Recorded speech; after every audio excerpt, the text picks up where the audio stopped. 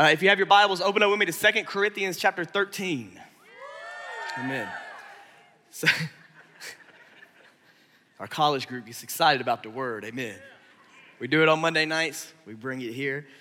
I'm excited to be with you this morning. Now, I don't want you to get up and leave, but I want to tell you the title of my sermon. Bear with me. The title of my sermon this morning is How to Take an Exam. Underneath your seats, a Scantron and a pencil. We're going to be taking some plan. I made that joke earlier. I'm not sure if it would work. Listen, we're glad you're here. We're glad you're here. And the title of my sermon is How to Take an Exam. And there's a reason why I've titled that my sermon this morning. As a college pastor, I have the great privilege to work with many college students who have midterms. We just got through midterms, thankfully. Exams and papers. I'm doing my master's, so I too have exams and papers. And a few weeks ago, we made it through midterms. I heard one of my college students say this in regards to the midterms. And you've probably said it at some point in regards to tests. They said, well, I'm just a bad test taker. Have you ever heard that? Oh, yeah. When my grades were slipping in high school, and my mom would knock on the door, I want to know what's happening. I tell her, Mom, I'm just a bad test taker. She said, you're not a bad test taker, you just don't want to study. Amen? There's some moms in here like, oh, he's a real one. Test taking, when it comes to test taking, when it comes to evaluation, we get a little nervous, we get a little anxious. And when our college students tell us they're bad test takers, I tell them, you're not a bad test taker, you're an anxious test taker. You worry. When someone asks us a question or when someone wants us to evaluate ourselves, when it comes to life or when it comes to looking in a mirror and really asking hard questions, we get nervous. And most times, one of the things I wrote down about this, is most times you're only anxious when taking a test if you believe there's a real chance you could fail. You're only anxious when taking a test if you believe there's a real chance you could fail. When you're confident about an exam, which I don't know what that feels like, but when you study for it, when you put in the time, you might not get a perfect score, but you know you're on the right track. And an exam is nothing more than this. If you want to know what it is at its core, it's this. An exam is asking the right questions and answering them honestly. And this morning, we're going to look at a passage where Paul pushes the Corinthians to do this. In fact, his direct exhortation, his challenge to the Corinthians is the challenge for all of us, and I'll tell you this right here. When it comes to our faith, are we willing to ask ourselves the right questions, and then are we willing to answer them honestly? Are we willing to ask ourselves the right questions, and then are we willing to answer them honestly? Now, in 2 Corinthians, Paul is speaking to the Corinthians, we know that, and he loves these people. What you have to understand before we read these texts is that Paul loves these people. He's ministered to these people. He has cared for these people. But ultimately, there's a breakdown in their faith. There's a lot of sin that's occurring at the church in Corinth, and he's wanting them to get down to the root of it. He was wanting them to find out why. It's this final exhortation in the letter to them. Now, for us, we're very quick to evaluate other people. Amen. We're not as quick, and I'm guilty of this, we're not as quick to evaluate ourselves and to look within. That's Paul's direct challenge to the believers. Now, his purpose in writing to them here, especially in his final exhortation, is, and this is going to be the entire message. I got 2 points, very easy, nothing complicated, but it's all about maturity. When we read this text, you're going to see Paul mention twice about becoming, and not just mature, but fully mature. See, they struggle with sins such as sexual immorality. They struggle with sins such as division, gossip, disunity. There was a lot going on. They knew the Lord, but they were struggling with how to really live it out. And Paul, when he comes to him, his whole challenge is the same challenge I have for you this morning, to self-examine, to evaluate where we are in the faith. And there's 2 areas we're going to hit on this morning. So if you will, look with me at 2 Corinthians chapter 13, starting in verse 5. This is 2 Corinthians chapter 13, starting in verse 5. Paul, in his final warning and exhortation to them, he says, test yourselves to see if you are in the faith. Examine yourselves. Or do you yourselves not recognize that Jesus Christ is in you, unless you fail the test? And I hope you will recognize that we ourselves do not fail the test, but we pray to God that you do nothing wrong. Not that we may appear to pass the test, but that you may do what is right, even though we may appear to fail. For we can't do anything, this is verse 8, for we can't do anything against the truth, but only for the truth. We rejoice when we are weak and you are strong. We also pray, here it is, that you become fully mature. And then going down to verse 11, finally, his final word to them is this: brothers and sisters, rejoice, become mature. He says it again, be encouraged, be of the same mind, be at peace, and the God of love and peace will be with you. One of my favorite quotes on peace is this: peace does not mean that you will not have problems. Peace means that your problems will not have you. May the God of peace surround you. Does anybody want peace this morning? Amen? What we're going to do is we're going to look at two areas to evaluate in your life that if you're on the path of growing to be like Jesus, you're going to have peace. Let's pray. Father, we love you. And Lord, we thank you for allowing us to be here today, to worship your name, to know you, God. I thank you for every guest in the room this morning. I thank you for every Bellevue member in the room this morning and everyone in between, Lord. Thank you, God, that we can come together and worship, Lord. We know that there's places around the world where people can't do this. So, Lord, we don't take for granted the ability to worship, to preach, to have fellowship, and to pray. And Father, I do pray this morning that if there's anybody in this room who doesn't know you as their personal Savior, that they would give their lives to you today, that they would not run from Jesus, but that they would come to you as they are. Father, we love you. So in Jesus' name I pray, amen. Now the first question on the test, first one on the exam. Number one, spiritual maturity, how you love Christ. The first area that Paul deals with the Corinthians is number one, spiritual maturity, how you love Christ.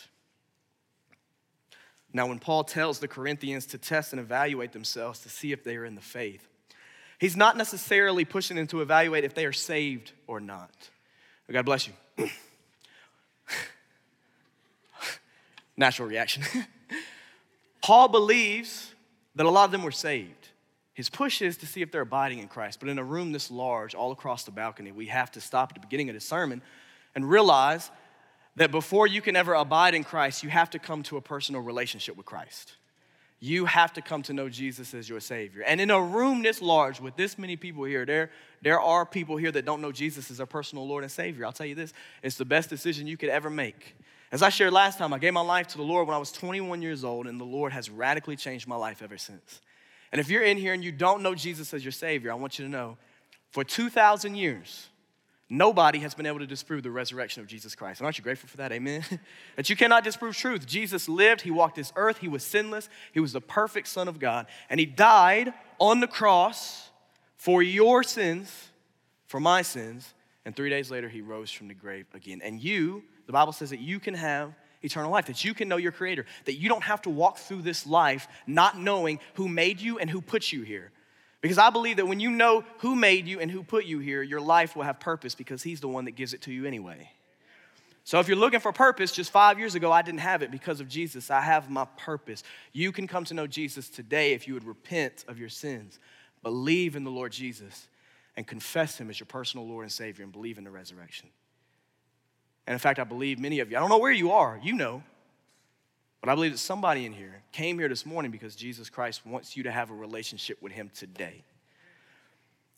For everybody else, for us as believers in Christ, it does not matter how long you have been a believer, whether it's a year or 10 years or 20 years or 30 years. I want you to understand Paul's exhortation is maturity, to abide in Christ in every area of your life. And in this passage is not the only place that speaks about maturity. I'll turn your attention to Hebrews 6, verse 1 says, therefore, let us leave the elementary teaching about Christ and go on to maturity.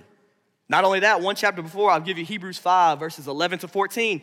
The author of Hebrews says, we have a great deal to say about this, and it is difficult to explain since you have become too lazy to understand. Don't you love that? Man, so direct. Like, man, you too lazy. You eat too many sugar cookies. You're not outside cutting the yard. You ain't doing what you're supposed to do, and that's why you can't understand what's happening. Laziness. I struggle with it. I know I'm not the only one, man. Especially right now. There's a lot of candy going around. Since you have become too lazy to understand, laziness will keep you from maturity quicker than a lot of things will. It's because David wasn't where he was supposed to be that he fell into the sin he fell into. You've become too lazy. And I love that. My parents love that verse too. Verse 12, although by this time, and I love this, pay attention to this, although by this time you ought to be teachers, you need someone to teach you the basic principles of God's revelation again. You need milk, not solid food. Ouch.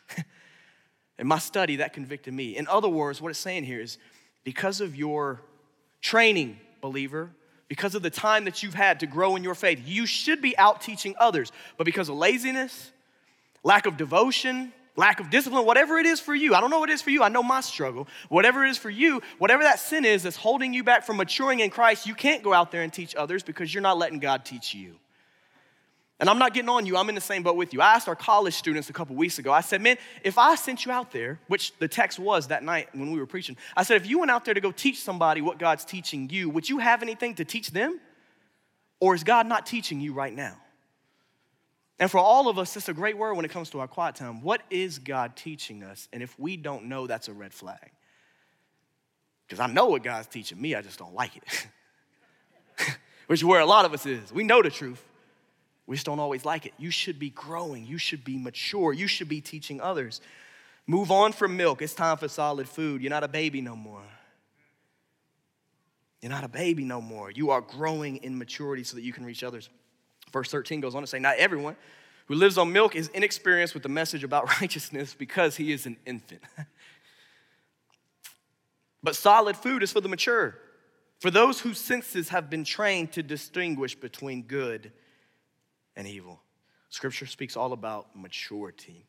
And we've been doing a relationship series in our college ministry right now where we've talked about things like singleness, dating, engagement, and marriage. We've been talking about friendships. And I want to give a great challenge to you because we talk a lot about the relationships in our lives.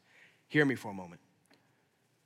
We focus a lot on the relationships in our lives. We talk about our friends, we talk to our friends, we look at the person we're dating or we're engaged to or we're married to, or if it's been a long time, we don't look at them as much as we used to.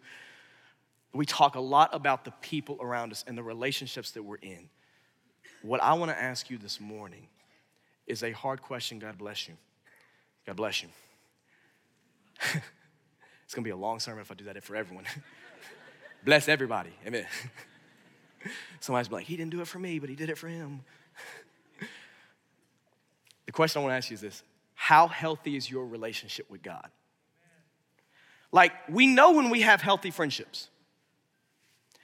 We can evaluate our friendships and know, oh, I spend time with that person, I'm close with that person, we got a good relationship, we're going back and forth. We also know when there's a breakdown in our relationship. We know, but we never take the time to evaluate our relationship with God. We just know that he's always there, he's always available to us, so we'll get to him whenever we can. No, I really want you to take a step back and evaluate how healthy is your relationship with God. Is it healthy?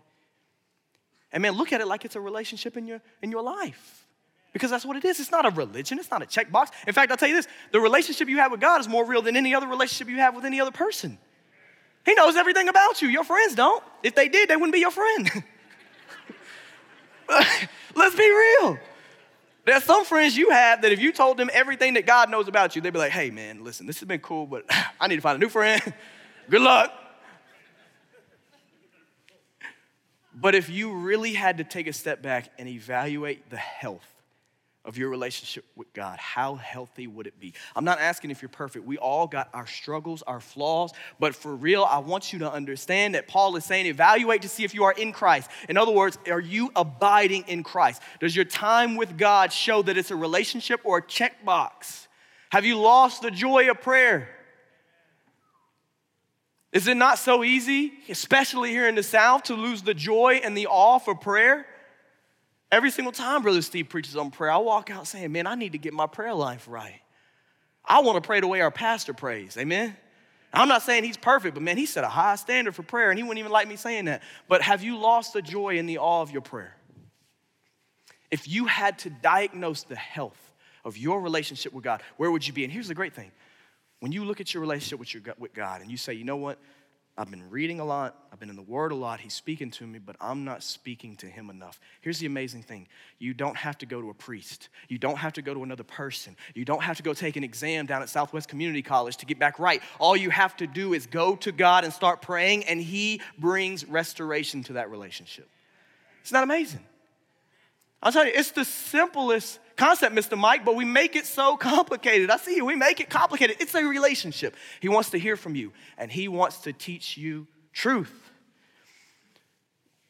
Jesus calls his disciples friends.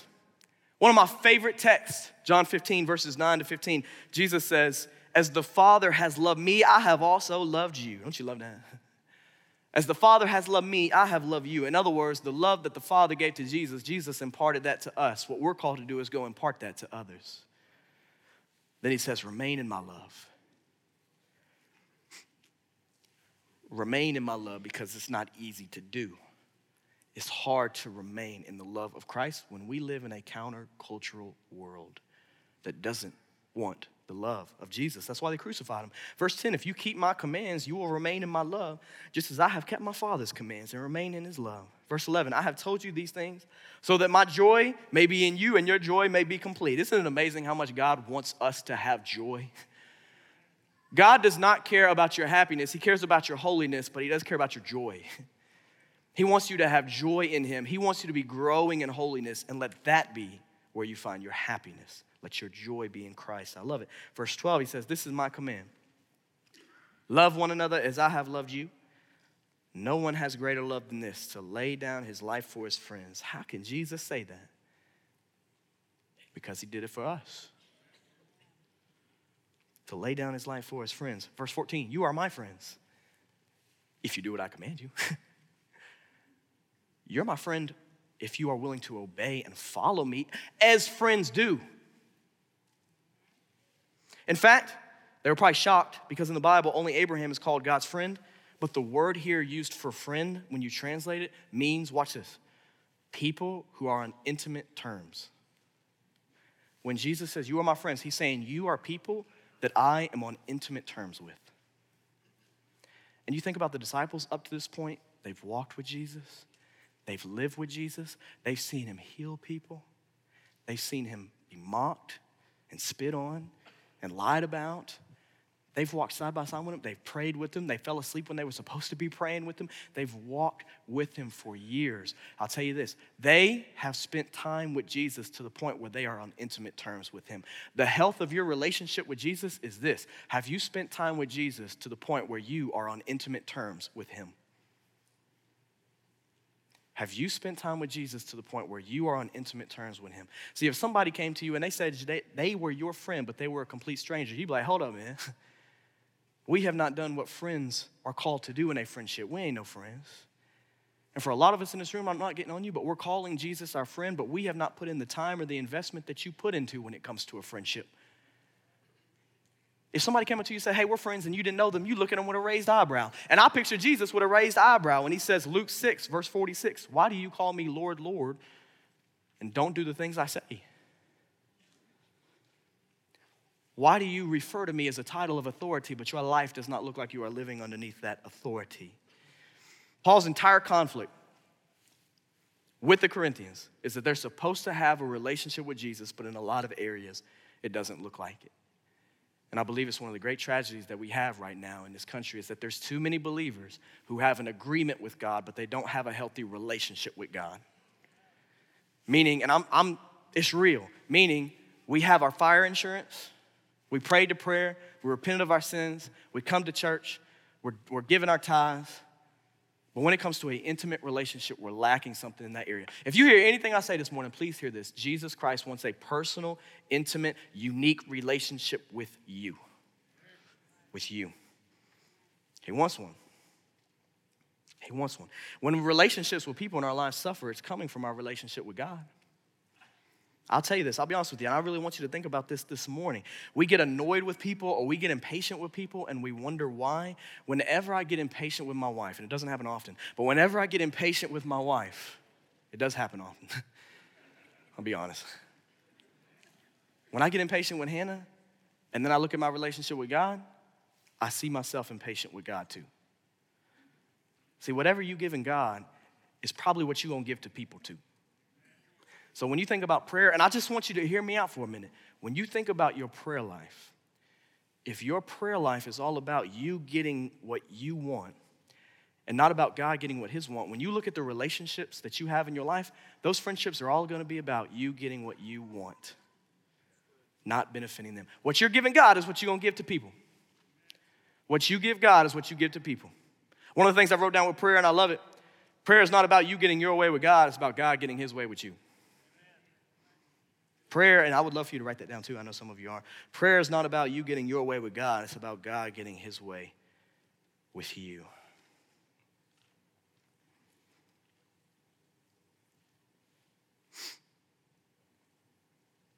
I love what Jesus says. The chapter before, he says in John 14, verse 23 to 24, Jesus answered, if anybody loves me, he will keep my word. My Father will love him, and he will come to me and make our home with him. The one who doesn't love me will not keep my words. The word that you hear is not mine, but is from the Father who sent me. So for anybody in here, if I can be honest with you, you'll never get a relationship with a person right if you cannot get a relationship with God right. It can't happen. It can't happen. Scripture is more concerned with your relationship with God than with anybody else. That's why number one is love the Lord. That's why number two is love your neighbor. And there's a lot of us in the church that are trying to love other people before we love God, and we're pouring out from an empty vessel. And it's exhausting. My favorite thing to do with my wife, we don't do it enough, but my favorite thing to do with my wife is date nights. We love Frida's, man. I love Huey's. Anybody Huey's fans in here? Amen? That's what I'm talking about. I love Huey's. Dakota loves Huey's. You can hear him on the front row. I love Huey's, man. I love going on date nights with my wife. Man, sometimes I get on kicks, man, and I go through phases where I get stuck on something and it's all I can think about. Right now it's sugar cookies. I told you that last time. I've still been in it, and it's showing because my pants are getting tighter. And I get on these kicks. I saw golf. I wanted to learn golf. I tried it for a couple times, was terrible at it, so I quit. You can always tell, man, when you try to pick up a hobby and it's not for you, you learn quick. I just put the golf club down. I said, this ain't for me. I get on these kicks, and for some reason, I don't know where this came from, but out of nowhere, I was on this kick where I wanted to go camping. Anybody go camping in here? Outdoors people? Yeah, I see you, man. Listen, I love the idea of camping. Man, I love the idea of it, man. But when it comes to actual camping, man, that's a grind. I'm gonna be honest, man. I didn't know what I was saying I wanted to do. I realized afterwards, I told my wife, I was like, I didn't want to go camping. I just wanted to sit by a fire. I just wanted to do a fire pit, man. That's all I wanted to do, man. But I wanted to go camping. I was telling the woman that was cutting my hair, she's super sweet, her name's Rachel. They were going camping. I was like, okay, I can go camping. I'm gonna impress my wife. We're gonna go camping. But we didn't camp like how you normally would. Like I'm sure that y'all like have a tent and like got all your supplies and go out to like the woods, like 2 miles in and just suffer, you know? I was like, I know me and Hannah ain't coming back if we do that. So what we did is, I call it camping. What we did is we went online and rented a tent. Like Airbnb, but camping style. And so we rent this tent, we drive out there, and it's like 45 minutes away. I felt like I was far out there, but I was like in Oakland. I was like, man, baby, we're in the national park right now. There's a Subway 5 minutes away. Like we in the wilderness for real. And man, we get out there, and here's where the breakdown happens. So the tent had air conditioning. So oh goodness, man. Should not have told this story. It's embarrassing. I'm regretting this. It had air conditioning. I should have put some pictures up there. It had string lights on the inside. And it had 2 beds. Tempur-Pedic mattress. I'm talking about comfortable too. It was nice. The plan was to bring hot dogs and roast them out on the fire. We heard there was a restaurant on site.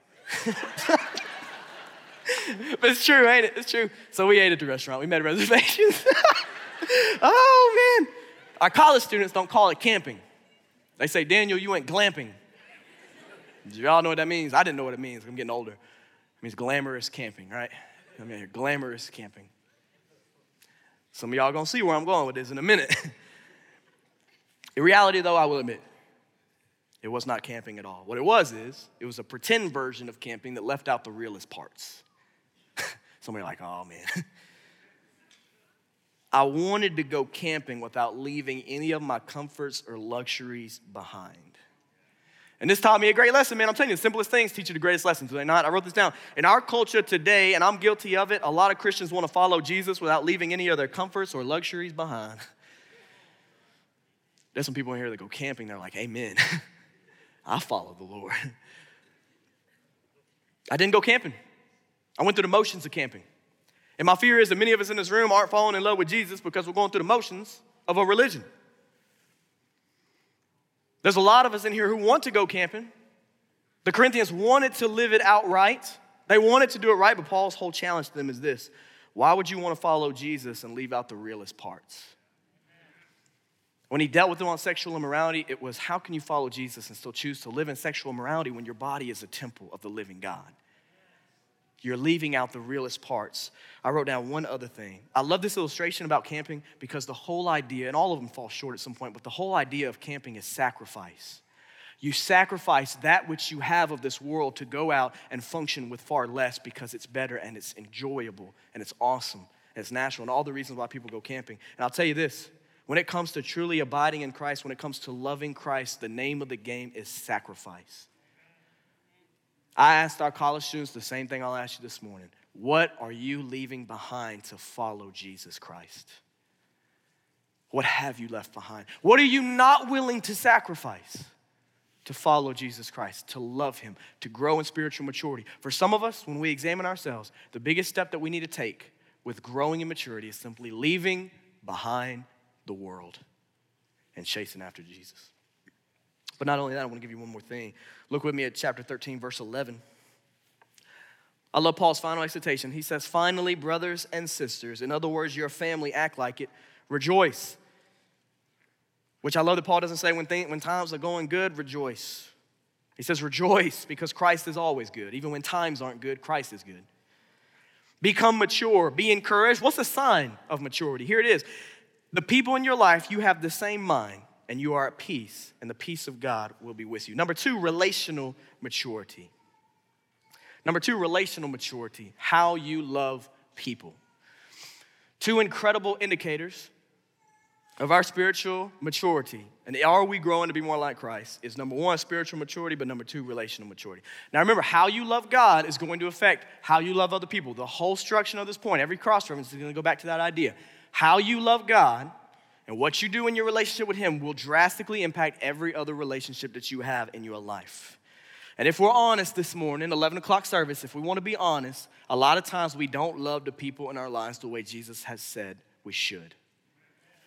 Maybe you got it figured out. I don't. Sometimes people are hard to love. And I'll tell you this, sometimes I'm very hard to love. You can ask Hannah, she'll tell you. I'm hard to love. Let's not sugarcoat it. Let's not act like we get along with every single person just right off the cusp. Man, sometimes people are hard to love. But Jesus says love everybody, that there's no prerequisites to it. And I love this quote. I'm pretty sure it'll be on the screen. I love this one. It says, if you believe what you like in the Gospels and reject what you don't like, it's not the gospel you believe, but yourself.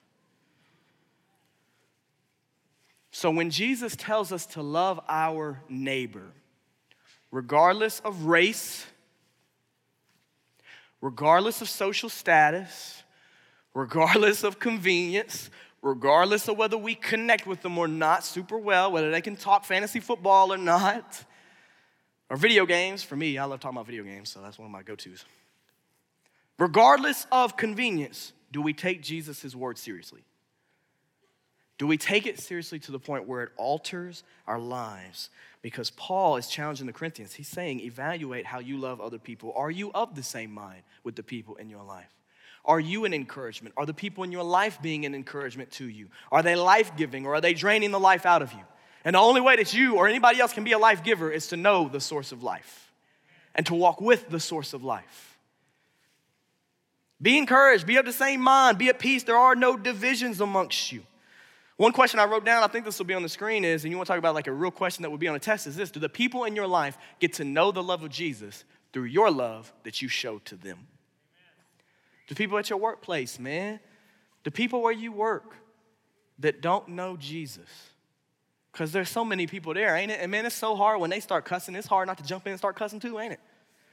Man, when people are drinking and getting drunk, when people are living however they want to live at your workplace and in your friend group, when it comes to smoking marijuana, when it comes to the vastitude of temptations, when it comes to simply how people at your job use their voice. And when you don't jump into it, when you don't jump into gossip, when you don't jump into division causing, that allows them to see the love of Jesus through you. And let me tell you something, the people at your job need the love of Jesus. For your children, for students in here, the people at your school need the love of Jesus. Whether you go to Bartlett High School like I did, whether you go to Bond Land, whether you go to Elmo Park, doesn't matter where you go, whether you're in college, the people you're around in this world and in this city, we live in a hurting city that does not know Jesus. There are so many people in this city that are in poverty. And you might not be able to get them out of poverty, but you can get their soul out of poverty by telling them about Jesus Christ. And Jesus Christ can break any generational poverty barrier. He can break it. Jesus Christ can break it. I'm telling you, he can break it. So for those in the room, I want to speak to this for just a moment. There are those in the room who are single. There are those in the room who are dating. There are those in the room who are engaged. And there are those in the room who are married. Some of us have been married for 3 years like me and know nothing about marriage except how to not be selfish, which is something I'm learning slowly but surely. And I know I'm not the only one. Amen. Some of us have been married for 30 or 40 years. How you treat your relationships with people is a reflection of how you treat your relationship with Christ. So in singleness, in marriage, in prayer, I'll tell you something. When you begin to pray selfless prayers, when you pray according to God's will, watch this. When you pray according to God's will, you'll begin to love the people in your life with God's will in mind. It's amazing how drastically it changes everything. That when you pray with God's glory in mind, you love people with God's glory in mind. When you pray with your gain in mind, you will treat others with your gain in mind. I'm telling you, everything from our relationship with God will go back to people. Now, marriage, whether you're single, whether you're engaged, whether you're married, I want to tell you, Paul has a lot to say about marriage. In fact, Ephesians 5:31-33 says this: "For this reason, a man will leave his father and mother and be joined to his wife, and the two will become one flesh." This mystery is profound. But I am talking about Christ and the church, this mystery. I love this verse because when Paul says mystery, he's not saying that marriage is hard to understand. Marriage is not hard to understand. It is a commitment and a covenant between two people. But I will tell you this when it comes to marriage. What he's saying is that your marriage should reveal a mystery. Hear me for a minute. Your future marriage, your friendships, and your current marriage, that they reveal a mystery. What is that mystery? I'll tell you this right here. Your marriage, when it is loving, when it is sacrificial, it reveals the love of Christ to other people in your life. I love this quote on marriage. It's by Ben Stewart. It says, "Marriage is not just designed by God. It is meant to display something about God." Isn't that incredible? In other words, this is why the devil hates your marriage. This is why the devil hates your singleness. This is why the devil hates your engagement. This is why the devil hates your friendships. Because when you love them with the love of Christ, a godly marriage is one of the greatest evangelistic tools we have in this world. When the lost world looks at a godly marriage, they're pointed to the love of Jesus Christ. When the lost world looks at godly friendships, friendships that don't gossip, friendships that don't tear each other apart, when the world looks at people who are single and not obsessed with getting married, but are obsessed with loving Jesus Christ, they're pointed to a bloody cross and an empty tomb. And the devil hates that. Hear me today. The devil hates your godly friendships. He hates your godly marriage. He wants to ruin it, and how he's going to try to do it is by everything that Paul talks about in the Corinthians, by division, by sexual immorality, and by temptations. He's going to try to take you down. The first step to overcoming spiritual warfare is addressing that it's there, because you won't pray about something that you haven't acknowledged is there. Acknowledge it, address it, take it to prayer, and I'm telling you, the devil is a loser. I love when Brother Steve said that there's two lions in the Bible. The Lion of Judah, and Satan's described as a lion. One's on the throne, one's on a leash. I don't know when Brother Steve said it, but it was fire and I remembered it. One's on the throne, one's on a leash. The devil is on a leash, and when you go to prayer, he has no power. So for anybody whose singleness is ruling their life, let me tell you, when you go to prayer, you will receive the ruling of God's authority in your life. For anybody in whose marriage is falling apart or struggling or just in a hard time, let me encourage you, somebody who doesn't know anything about marriage. I'll tell you what the Bible says about marriage. It's this, that there is reconciliation in the name of Jesus Christ, and you are not too far gone. You are not too far gone. There's nothing that the Lord cannot restore in your marriage, and he'll take your marriage from displaying the world and he'll use it to display the gospel. Even if you're two, as Paul says a few chapters earlier, two jars of clay that are so fragile and easily broken and easily disruptible, he'll use you to show his surpassing greatness and glory.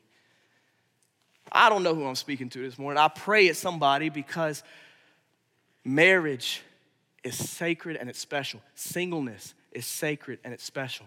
And all through the letters of Corinthians, Paul speaks about being content and having joy right where you are. The tiniest acts of love make the biggest impact, do they not? The tiniest acts of love. I'll tell you, man, I was convicted personally not too long ago, back in August, because I've never met a person who has loved me with the love of Jesus the way my wife has. The way that she loves me is unreal. I have gotten to know Jesus more because of her love for me. And it was on her birthday. One of our college students got her a gift. We were celebrating her birthday. It was this big bag, had a whole bunch of gifts in it. She pulls one of the gifts out, and it's a back scratcher. And it's nice. It's a nice back scratcher, I'm not gonna lie. And she pulls it out the bag and she goes, "Oh, Daniel, look." Now, as I tell you this, I'm being vulnerable. You're gonna think I'm kind of a jerk. I'm gonna preface with that. My first reaction was not a good one. I saw the back scratcher. I said, "Oh no."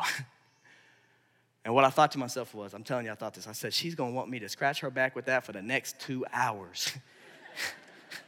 I was like, no. The student that gave it to her, his name was Kate. I was like, "Kate, what have you done? You gave us a chore for a gift, you know?" And then all I could think about was me, and I'm kid you not, this is a true story. She looks at me in this moment, without a moment of hesitation, she looks at me, she goes, "Oh, Daniel, look, I can use this to scratch your back." I was convicted. I was convicted. On her birthday, she opens her gift, and her immediate response without thinking about how it can benefit her is how it can benefit me. And I wrote down in my notes, it's just a life lesson I've learned. What I wrote down is real love is an action that benefits other people. Selfish love is when you only care about what benefits you.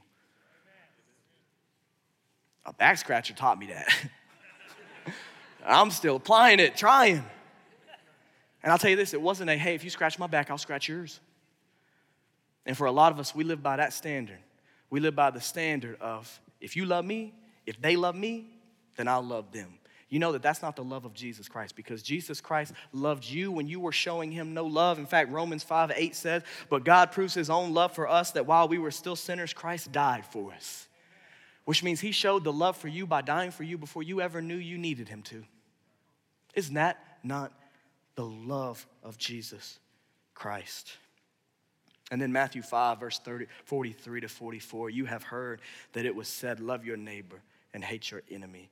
But I tell you, love your enemies and pray for those who persecute you." It's easy to love people that are kind to us, but it's a lot harder when people are beating us and torturing us, whether it be physically or with their words. And then we have to pray, "Lord, forgive them, for they do not know what they do." But that's the model that our Messiah has set for us. To pray and love the people who do not love us. I want to tell you this. I do believe this will be on the screen. I think it's my last one on the screen. God takes your smallest acts of love and points people to the cross, which is the biggest act of love ever. Ever. You don't have to buy somebody a new car to share the gospel with them. Or we'd all be broke. What you have to do is just show them the love of Jesus through your words, and then with your action, I'm telling you, you will see lives changed all across this city. When Jesus was having the skin torn off his back, he was thinking about you and he was thinking about me.